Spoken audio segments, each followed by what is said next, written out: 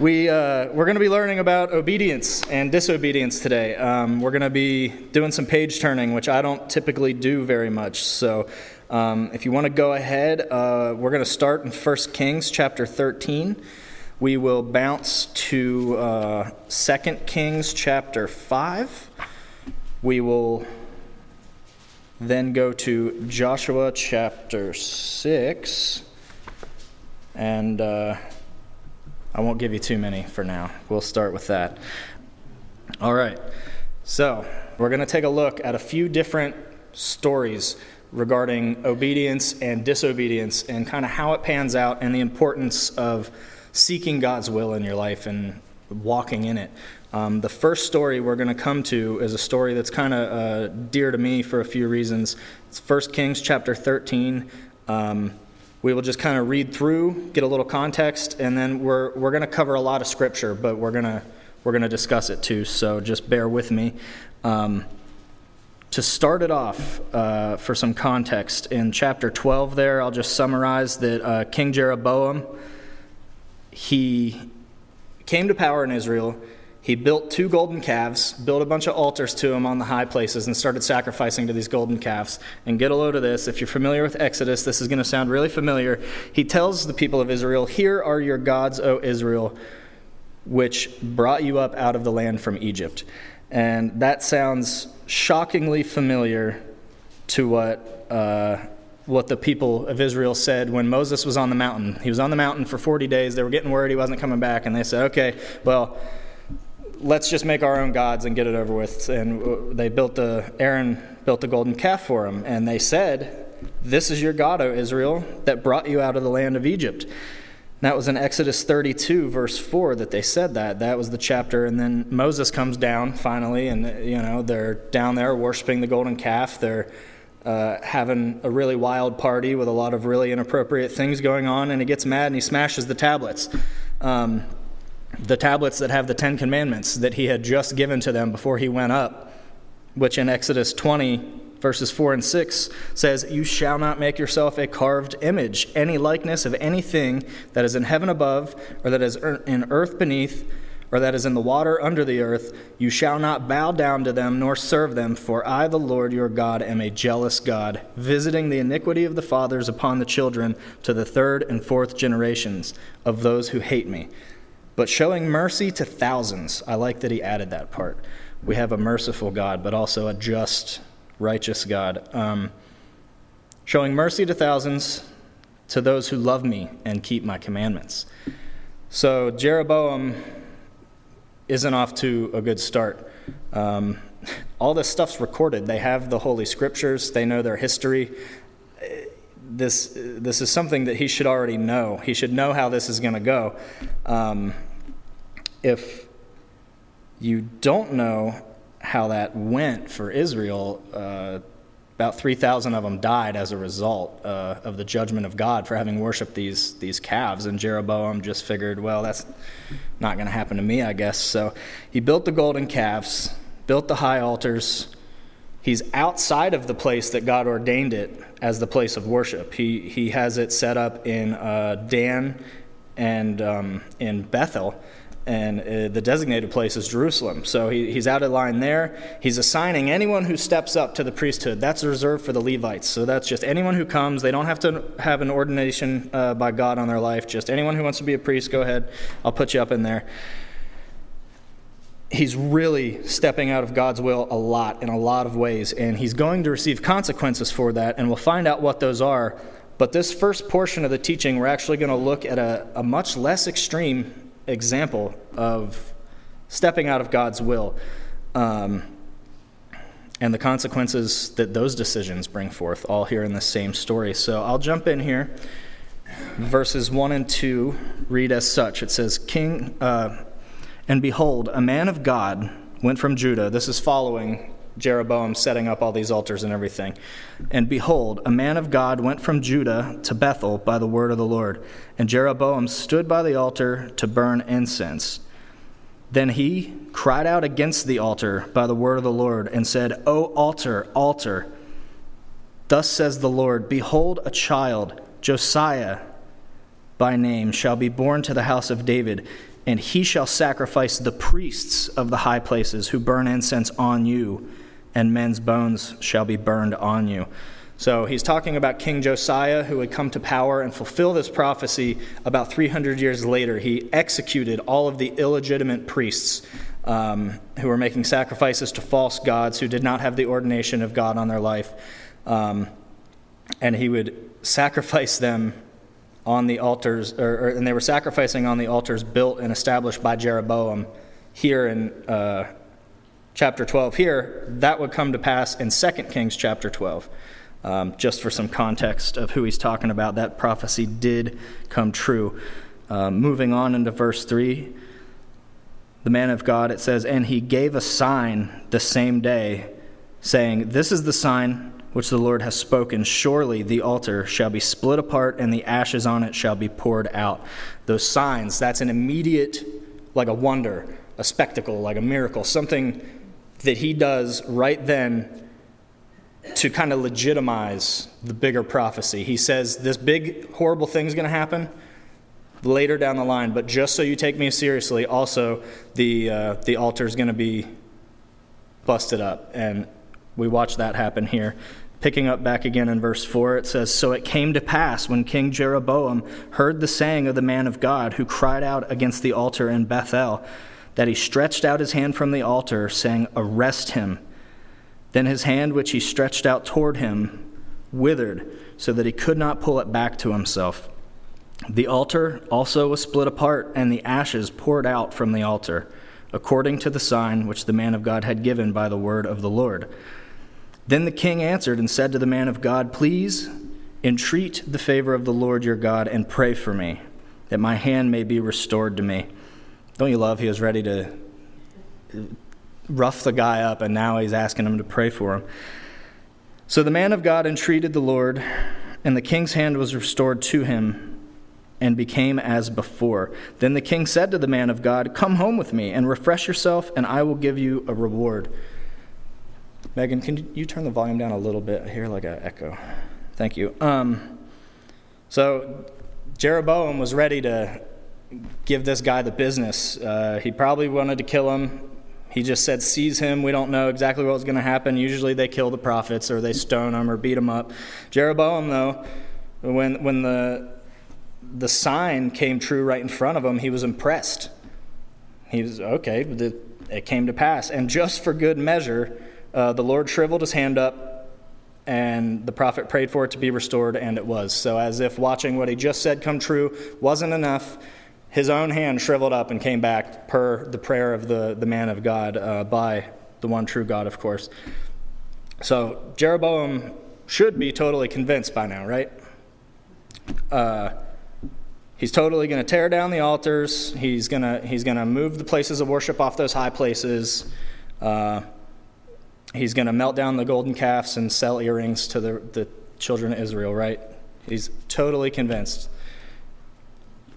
I'm not going to give you any spoilers. We'll just have to see what happens by the end of the chapter. Let's pick back up here in verse 8. It says, but the man of God said to the king, if you were to give me half your house, I would not go in with you, nor would I eat bread nor drink water in this place. For so it was commanded me by the word of the Lord, saying, you shall not eat bread nor drink water, nor return by the same way you came. So he went another way and did not return by the way he came to Bethel. So this man of God he's doing really good. He's got very clear instructions from the Lord. He's walking it out perfectly. I definitely see a happy ending coming for this guy. He's walking it out. He's doing the right thing. This is going to end really well for him and Jeroboam. Jeroboam's convinced he's going to tear down all the stuff. They're going to destroy the calves, and they're both going to live happily ever after, right? That's what it sounds like. It's, I don't know. Let's see here. Verses 11 through 19, this is a bigger chunk. Now an old prophet dwelt in Bethel, and his sons came and told him all the works that the man of God had done that day in Bethel. They also told their father the words which he had spoken to the king. And their father said to them, which way did he go? For his sons had seen which way the man of God went, who came from Judah. Then he said to his sons, "Saddle the donkey for me." So they saddled the donkey for him, and he rode on it, and went after the man of God, and found him sitting under an oak. Then he said to him, "Are you the man of God who came from Judah?" And he said, "I am." Then he said to him, "Come home with me and eat bread." And he said, I cannot return with you, nor go in with you. Neither can I eat bread nor drink water with you in this place. For I have been told by the word of the Lord, you shall not eat bread nor drink water, nor return by going the way you come. He said to him, I too am a prophet as you are, and an angel spoke to me by the word of the Lord, saying, bring him back with you to your house, then he may eat bread and drink water. But he was lying to him. So he went back with him, ate bread, and drank water.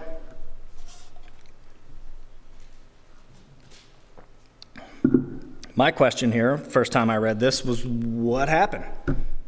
He had a clear word from the Lord. He knew exactly what the Lord told him to do. He told the king. And then he told this guy. And just in a split second, the guy, well, I heard from an angel, and that's okay. So whatever the Lord told him, okay, I'll go eat bread. What happened? He was doing so well. How could a guy so certain of his instruction step out of God's will so easily? And this is where I want to impress the importance of seeking God's will for your life and hearing from God. And how do we today hear from God? You know, we look back then, in his case, he's an Old Testament prophet. God would speak directly to him by the Holy Spirit. And of course, they had scriptures to reference to as well for other instruction and different counsel, but the prophets would actually get direct prophecy from the Lord. They were the only ones back then who got the Holy Spirit, and only when God allowed it. He would speak right through them and give them that divine counsel. In our case, he speaks to us in a number of ways to confirm things to us once he's spoken to us, but he primarily speaks to us through his word, through this text, these holy scriptures. And my personal experience, and nearly everyone that I've spoken with about hearing from the Lord, is that when I really need to hear from the Lord, he speaks clearly and directly to me through his word. Sometimes it takes some effort, some waiting, some fasting, some praying, some really diligent, fervent prayer. Fasting and that intense, fervent prayer, and then just staying in here while you're doing so, it really, really helps get that clear direction from the Lord. The Lord, I have never gone out and sought the Lord diligently in that way and had him not speak something to me. It's not always what I want to hear, but I have never had the Lord fail to come and speak to me and reveal his will to me. Anytime I've sought him in fasting, he has always been faithful to meet me there, and it takes time sometimes. The Lord doesn't want us to just kind of, have one of those split second, okay, what do you want me to do?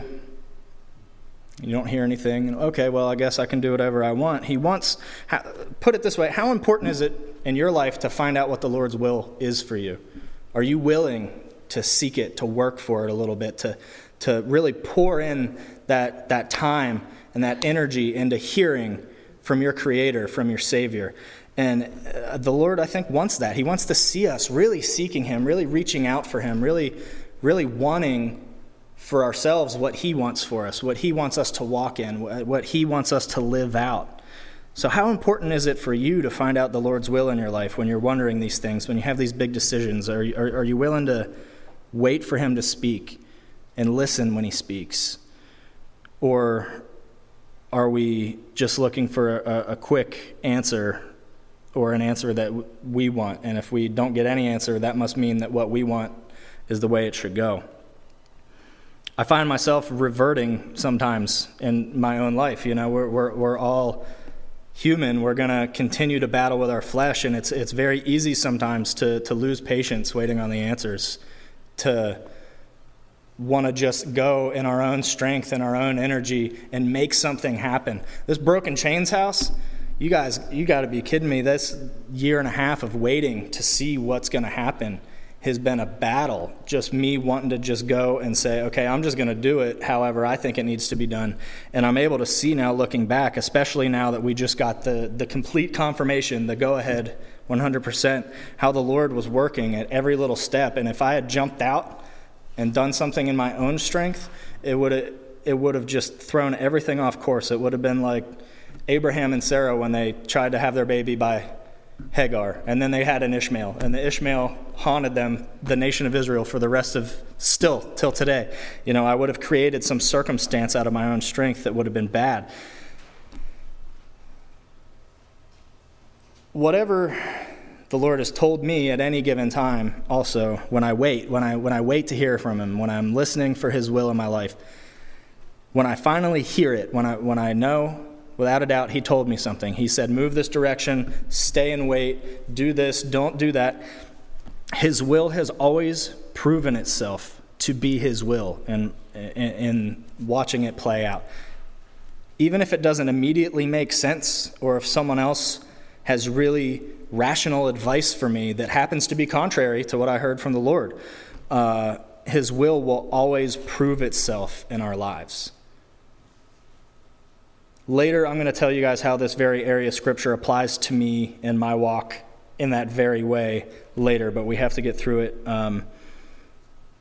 But as we walk this out and his will proves itself in our lives, when we walk obediently and we see it happen, we see everything he said come true, we see his hand working it out, we receive the blessings that have come to prove his will. We're able to be a part of his work instead of forcing our own work, and that's a blessing in and of itself. And unfortunately, sometimes that proof of his will comes in unpleasant ways as a result of our disobedience. But God's will always prove itself. So how did this prophet step out of line so easily? He let his guard down. It seemed like a good idea coming from another prophet who claimed he'd heard from an angel. He was probably hungry, he was thirsty, he was tired, he's probably tired of being outside. He was sitting under a tree when the guy found him, he'd been walking. It was a good opportunity that seemed to have a reliable person offering it, who also claimed to have heard it from heavenly beings. God does not change his mind. When the Lord tells you something, that's what he wants. He's not going to say, well, okay, I know that I told you this, but just never mind, forget about it. Go ahead, go eat the bread. I know you're hungry. He told him not to stay, not to eat bread, not to drink water, not to come back the way that he came. The Lord didn't change his mind. If he tells you something and you become certain that the Lord told you something, don't move from that. Walk that out, but don't move from that until he gives you your next step. He's not going to give you an alternative step, so to speak. He wants what he wants. He's telling you what he's telling you. There's no or with God. His ways are perfect. His ways are thought out and planned in a way that we can never comprehend. So, okay. He messed up. He went out of God's will, but just a little bit. He had some food, he had some water. That's not that bad, right? It's not like Jonah, who tried to go the other way and not prophesy to who he's supposed to prophesy at all, right? I mean, Jonah just completely didn't listen. This guy mostly listened, but he still stepped out of line, but just for like a snack. It's not a big deal, right? He got the message to who it needed to go to, so the big part got done. He should be fine, right? Let's look back to verse 20. It says, "Now it happened, as they sat at the table, that the word of the Lord came to the prophet who had brought him back. And he cried out to the man of God who came from Judah, saying, 'Thus says the Lord, because you have disobeyed the word of the Lord, and have not kept the commandment which the Lord your God commanded you, But you came back, ate bread, and drank water in the place of which the Lord said to you, eat no bread and drink no water. Your corpse shall not come to the tomb of your fathers. The first thing I want to point out that's really awesome is how the Lord used the same man who lied, the same man who sinned and deceived the guy, to speak the truth in prophecy.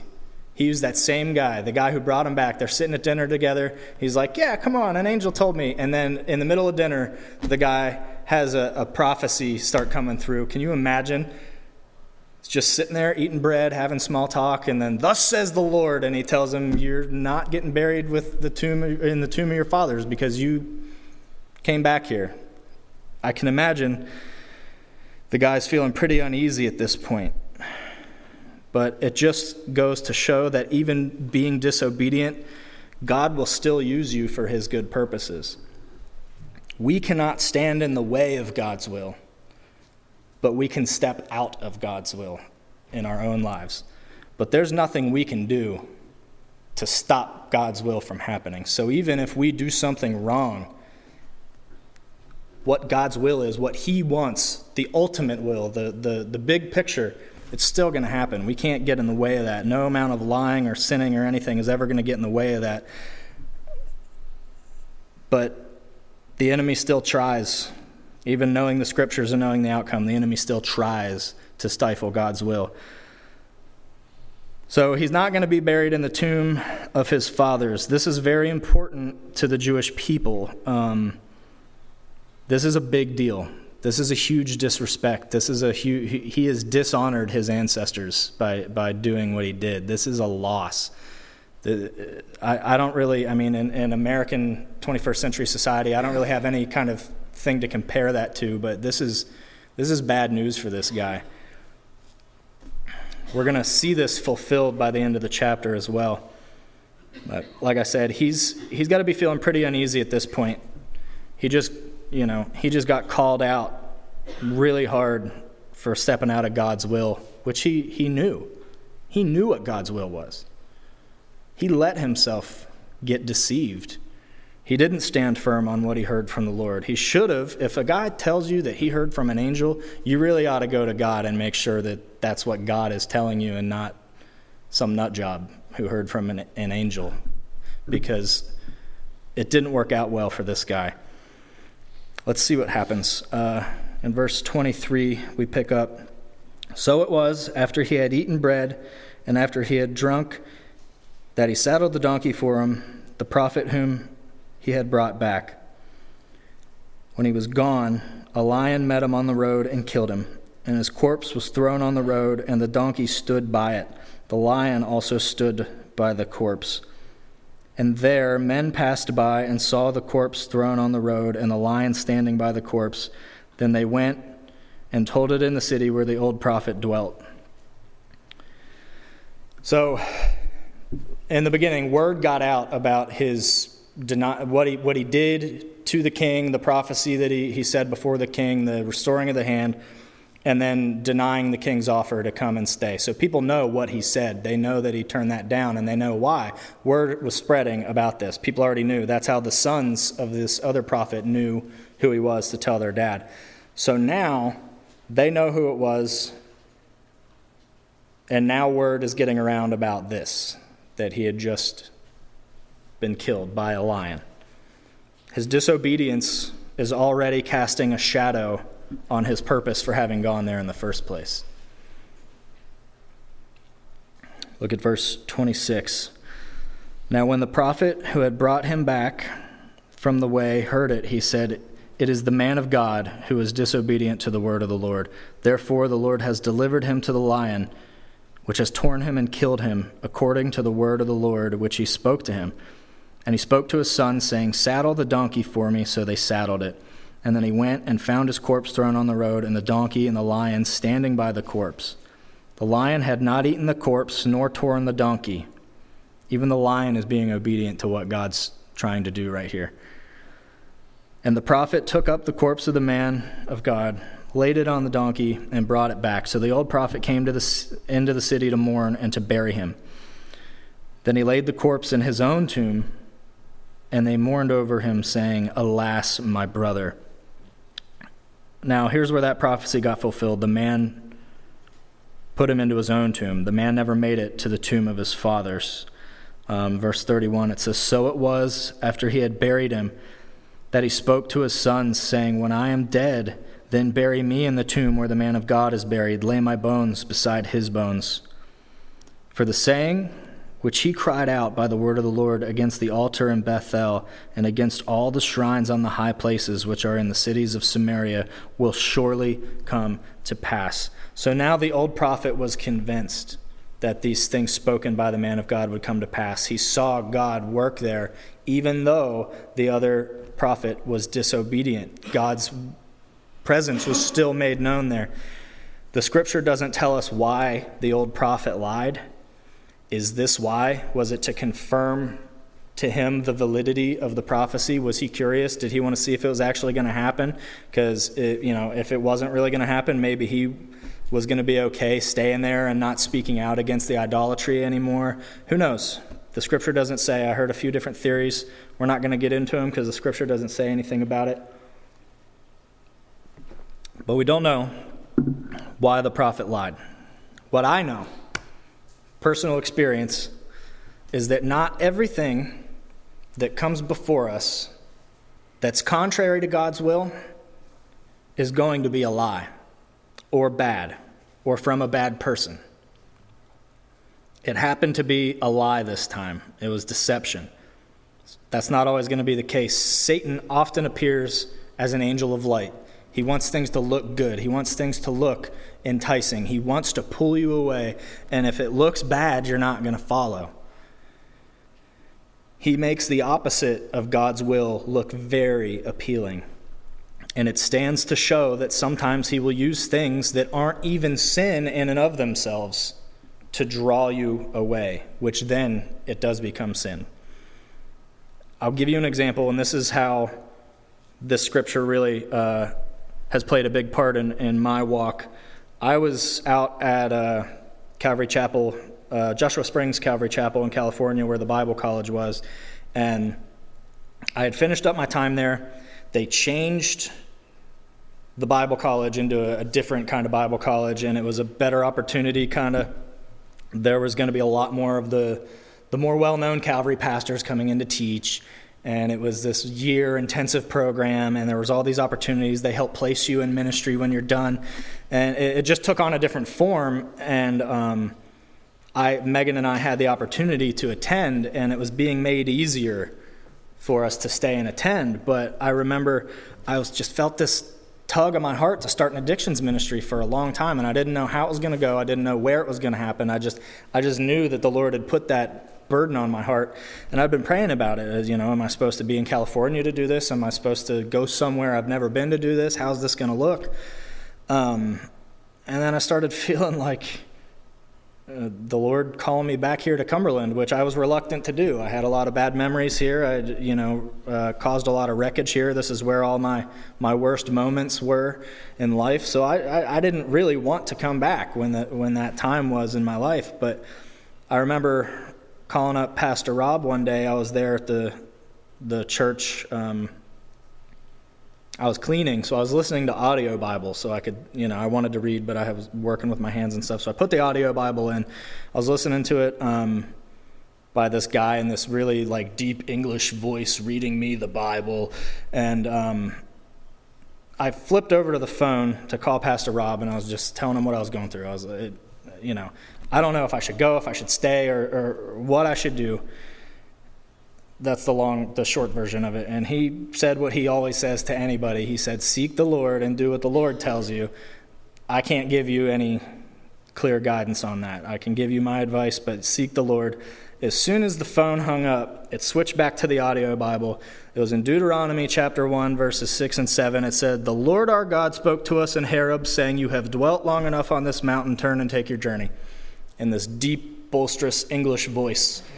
And I was like, all right, I've been here long enough. I'll go and take my journey. So that was the Lord's first kind of speaking to me. And if you guys have ever sought the Lord like that in and been in the Word, whether audio Bible or not, just seeking constantly in prayer, asking those things. When the Lord speaks to you through the Scriptures, it can be something you've read 100 times, but in that instant, you know the Lord speaks it to you in a way that you have no doubt that it was the Lord speaking to you. You didn't just read it. You didn't just hear it. It applies to you right now. And that's what had happened. So some time has gone by. We planned our wedding. We had our wedding. We're trying to figure out how and when to come back. And time starts going by, and I start wondering, did I actually hear from the Lord there? Did I hear correctly? Was that just me? Was that the Lord? I started trying to do like Gideon did, like, okay, Lord, if this is what you want, show me this. Or do this over here, and then I'll know you're speaking to me. And it just got to where I had to go out in the wilderness alone in the desert, ironically enough, and just pray and pray and pray and seek the Lord there alone. And I came across this area of Scripture, and I remember the parallels that were there. You know, in my instance, I didn't have anyone lying to me, but I had a person that was raising me up, who I respected a lot, who was very wise and really wanted what was best for me, who was offering me this really fantastic opportunity, making it very easy to stay and attend this school where I would learn from these fantastic teachers, and it was just right there. He wasn't lying to me. I have no doubt in my mind that he had every best intention. He might have even heard from the Lord saying, make this easy for them. Who knows? Maybe the Lord was testing my obedience by giving me another opportunity contrary to him. It's hard to say, but what I know is that I heard something specific from the Lord. And when I went out and I was fasting and I was reading this area of Scripture, it just played back through my mind again that the Lord had already spoken. I had my instruction. And if I wasn't going to do that, I was going to get mauled by a lion. So the Lord used that same area of Scripture that we just read to reconfirm to me what his will was in my life. And it's important that we take that initiative to hear the Lord's will in our lives and then to walk in that when those times come before us. So, looking back to finish off the chapter, verse 33, it says, after this event, Jeroboam did not turn from his evil way, but again he made priests from every class of people from the high places. Whoever wished, he consecrated them, and he became one of the priests of the high places. And this thing was the sin of the house of Jeroboam, so as to exterminate and destroy it from the face of the earth. Now, it doesn't say here point blank, but you could really read that the way that it says, after this event, Jeroboam did not turn from his evil way. You can really read this with the implication that Jeroboam did not turn from his ways as a result of the disobedience of the man of God. His witness made a statement. His lack of obedience made a statement. Whether it says that here or not, I promise you, the world, the rest of the church, people on the fence of belief and unbelief, are all watching how we carry ourselves as the church. They're watching to see if we're obedient. And our obedience and disobedience sends a message to everyone. Our obedience is for ourselves to walk out also. This is an important part because we see how another person pulled this person away from their obedience. We're not negating the prophet's responsibility to walk in his obedience, but he had an outside influence. Our obedience is for us to walk out, not anyone else.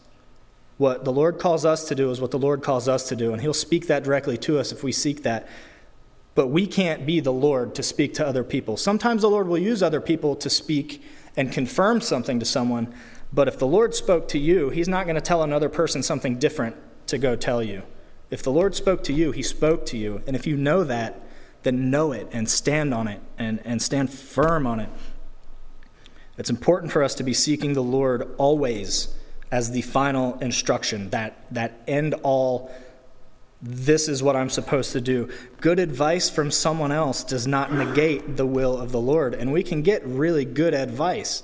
We can get really good opportunities. But if the Lord told you to do something else, do it, no matter who has what to say about it. And it's important to keep in mind that our experience and the Lord's will in our lives and how the Lord walked or played his will out in our life, and any good advice that we have for somebody doesn't negate God's will in someone else's walk. Like I said, we are not God. We are not the Holy Spirit. It's really easy to look at someone else through our fleshly eyes, our prideful human eyes, and think someone's crazy or stupid, or they're doing something that they shouldn't, or that they couldn't possibly be doing the will of the Lord, because why would the Lord tell you to do that? Why would the Lord tell you not to attend Calvary Bible College? That is stupid. That is such a good opportunity. Why would the Lord tell you that? I don't believe the Lord telling you not to do that. We want to help our brothers and sisters. We want to offer the best scriptural advice that we can, but we need to take care not to interfere with what the Lord is telling someone. Sometimes we see things, the will of the Lord sometimes, that the thing he has for us. And this is, we're going to turn just briefly here to 2 Kings chapter 5, if you guys earmarked that. Sometimes what the will of the Lord is, what he wants us to do is so simple, we have trouble believing that what we're being told is enough. We look here, verse 1, and I'm just going to read through this, and we're just going to briefly discuss it. Now Naaman, the commander of the army of the king of Syria, was a great and honorable man in the eyes of his master, because by him the Lord had given victory to Syria. He was also a mighty man of valor, but a leper.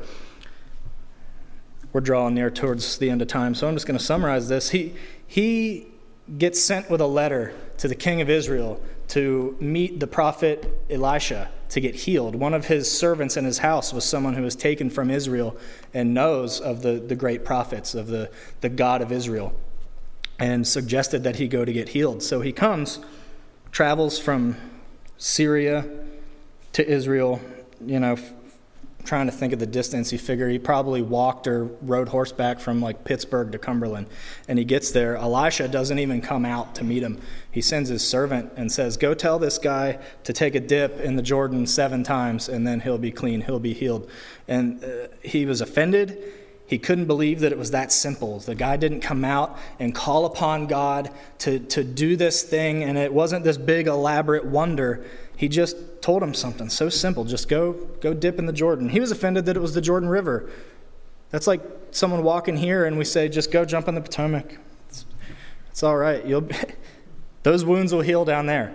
No infection, don't worry. And, he was looking at it from those eyes. The Euphrates was much greater and cleaner, and he just couldn't get past it. He was going to leave. His own servant reminded him, is this really that difficult to do? Just do it. What do you have to lose? And he did it. He followed through that simple instruction, and he was healed. Something so minuscule, something that we can be asked to do, that we think, how can that make any difference? It's not always going to be healing. It's not always going to be whatever. Sometimes it's just the simplest stuff. Go talk to that person, or go ask this person if they need prayer, or whatever. Just something so simple we think, well, I can't make a difference in that person's life by praying with them, or the Lord can't work by me just going and talking to this person, or whatever. We've got these things. People ask me all the time, with recovery, what did you do? And my answer is always just read your Bible, pray, try and build your foundation with the Lord. Yeah, but what did you do? That's what I did. I didn't do anything. The Lord did it all, and it was by doing something simple of just getting in here and learning who God is, who Christ is, learning about the gospel and the sacrifice that Christ made and building that relationship. It was so simple. And for a long time, I didn't think that could help in my own life. It took me a long time to get to that point where I said, okay, this simple thing might change my life. And that's not to brag on me. I give all the glory to God on that. Like I said, I didn't do anything. Sometimes the Lord will ask us to do something we can't comprehend. We can't rationalize it. Let's jump to Luke chapter 5 real quick. This kind of falls between the things we can't really rationalize and the things that are so simple. Why would that happen? So I'm going to read through here. Chapter 5, verse 1 in Luke says, So it was, as the multitude pressed about him, Jesus, to hear the word of God, that he stood by the lake of Gennesaret, that's the Sea of Galilee, and saw 2 boats standing by the lake, but the fishermen had gone from them and were washing their nets. Then he got into one of the boats, which was Simon's, that's Peter, and asked him to put out a little from the land. And he sat down and taught the multitudes from the boat. And he had stopped speaking, and he said to Simon, "Launch out into the deep and let your nets for a catch." Simon answered to him and said, "Master, we have toiled all night and caught nothing. Nevertheless, at your word, I will let down this net." And when they had done this, they caught a great number of fish, so their net was breaking. And by the end of that section, he rallied them as his disciples. He says, "You'll be fishers of men." These guys did not know Jesus yet. They're just meeting him, depending on where you think the canon falls, the timeline. It seems like they're just meeting him, in my opinion. They've got no frame of reference for who he is, for what he says, but they have even just that little amount of faith, that mustard seed faith, and they say, okay. Now, mind you, there was probably reluctance. They're professional fishers, and they had just spent the entire night trying to do it in their own strength, their own knowledge, their own wisdom of their profession. And this guy came and said, well, do it. Do it again. All right, I'll do it again. Something really simple. Just throw the net out. I already tried this, but, I'll do it because you told me to. And then it says their nets were overflowing. Something so simple that the Lord told them to do, and it paid off big time. Now, we're going to close with one last section of obedience. Joshua chapter 6. I almost ended this with the story of the guy getting mauled, but I figured I would end on a victorious note instead of the sad note. So Joshua chapter 6, verses 1 through 5 says, "Now Jericho was securely shut up because of the children of Israel. None went out and none came in." They had just come into the land. They crossed the river Jordan, and they're in to claim the promised land, to take what the Lord has given to them. Verse 2, it says, "And the Lord said to Joshua, 'See, I have given Jericho into your hands, its king and the mighty men of valor. You shall march around the city, all you men of war. You shall go around the city once. This you shall do 6 days. And the 7 priests shall bear 7 trumpets of ram's horns before the ark. But the 7th day you shall march around the city 7 times, and the priests shall blow the trumpets. It shall come to pass, when they make a long blast with the ram's horn, and when you hear the sound of the trumpet, that all the people shall shout with a great shout. Then the wall of the city will fall down flat, and the people shall go up, every man straight before him.'" Can you imagine? It says, the men of war. All you men of war. These guys are ready for a fight. They're warriors. They get done what they get done by the sword. And God told Joshua, and Joshua told them, we're just going to take laps. We're just going to walk around the city once a day. Then at the end, we're going to blow the trumpets after we walk around 7 times, and then we're going to yell. And those giant stone fortified walls are going to fall down. When I did this with the middle school kids, I taught a lesson on this out there in California. They all shouted. Nothing happened. This must seem completely absurd to these military men. How is this going to achieve what we need to achieve? How is this going to tear down these giant walls? It must have been a little bit humiliating to some of them walking around. These walls have watchmen on them. These other military men from their enemies, and they're just taking laps, just walking around, probably not certain of what they're doing, just doing it because rank got pulled. Some of them hopefully trusted that it was of the Lord, but I bet a lot of them were really reluctant, really uncertain. We may not understand why God is telling us to do something, and we may not be able to rationalize it in our simple human minds. how something simple could be a meaningful, life-changing outcome. And we may not be able to understand how something that we find to be really strange, maybe illogical, maybe irrational, could possibly work in the end. What we do need to understand, and where we can put our faith, and what we can bank on, is that once we've heard from the Lord, and that we know we've heard from the Lord, that we trust in him, that we have faith in him, that he is great enough to work in ways that we can't and don't have to understand. Sometimes if we did understand, we might not do it. We might look at our circumstance right now and think, well, I kind of like this better, or I'm afraid, or whatever, But we serve a great and mighty Savior. He's the creator of all things inside this massive universe. He's the orchestrator of our DNA. That's the most complex coding system ever known. And he was able to make each and every one of us different, down to that smallest level, the smallest detail in the DNA, to make us who we are, making you who you are, giving you your own personality, your own being. The same God who took on human form to walk among us, to shine light into our lives, and to pay the price for our often unspeakable disobedience in sinful ways. Trust that walking in his will ultimately provide you with all you need, even if it's not what you think you need. I've talked to people who struggle with prayer now because they lost something financially when they were praying so hard to keep it. And that's what they needed in their own mind. But maybe spiritually speaking, in the Lord's will, that's the opposite of what you needed. Maybe the Lord needed you to face something and lean on him and rely on him to get where you needed to be spiritually. We can't see these things. We can't see to the end. We don't know. But we can trust that he will give us what we need. If any of us here have trouble believing that his will is always what's best, we can look to the cross, to his own death. He loved us enough to prove that he wants and knows what's best for our lives and for his heavenly purposes.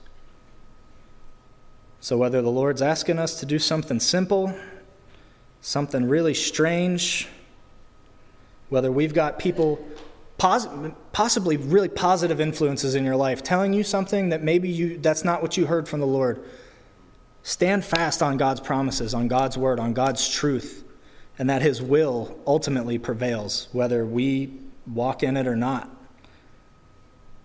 And I often find that when you step out of God's will, that everything else tends to fall apart in such a way that the road you started to go down gets blocked off until you wind up back on God's will. And it's painful. Let's pray. Heavenly Father, Lord, we thank you for your sovereignty, Lord. We thank you for your will. We thank you that your ways are greater than our ways. We thank you that you know all things and that we don't have to understand and can't understand everything that you do, Lord. If we could understand everything you did, you wouldn't be who you are. We just thank you for the work you do in our lives, Lord, for the work you did on the cross, and for the chance we have to just spend eternity with you, Lord, in constant praise, Lord. And we praise you now. We lift up another song to you, Lord, just to thank you. I just pray that we could sing this song to you like you're right here with us, Lord. When two or more are gathered, it says you're present, Lord. We may not see you physically, Lord, but you're here, and we're singing to you as a gift, Lord. And I just pray that we would sing like that, Lord, whether we're singing internally or outwardly with our vocals, Lord, just that we would be glorifying you in our hearts the whole time, because you're so worthy, Lord. And we just love you and we praise you, and I pray all these things in Jesus' name. Amen.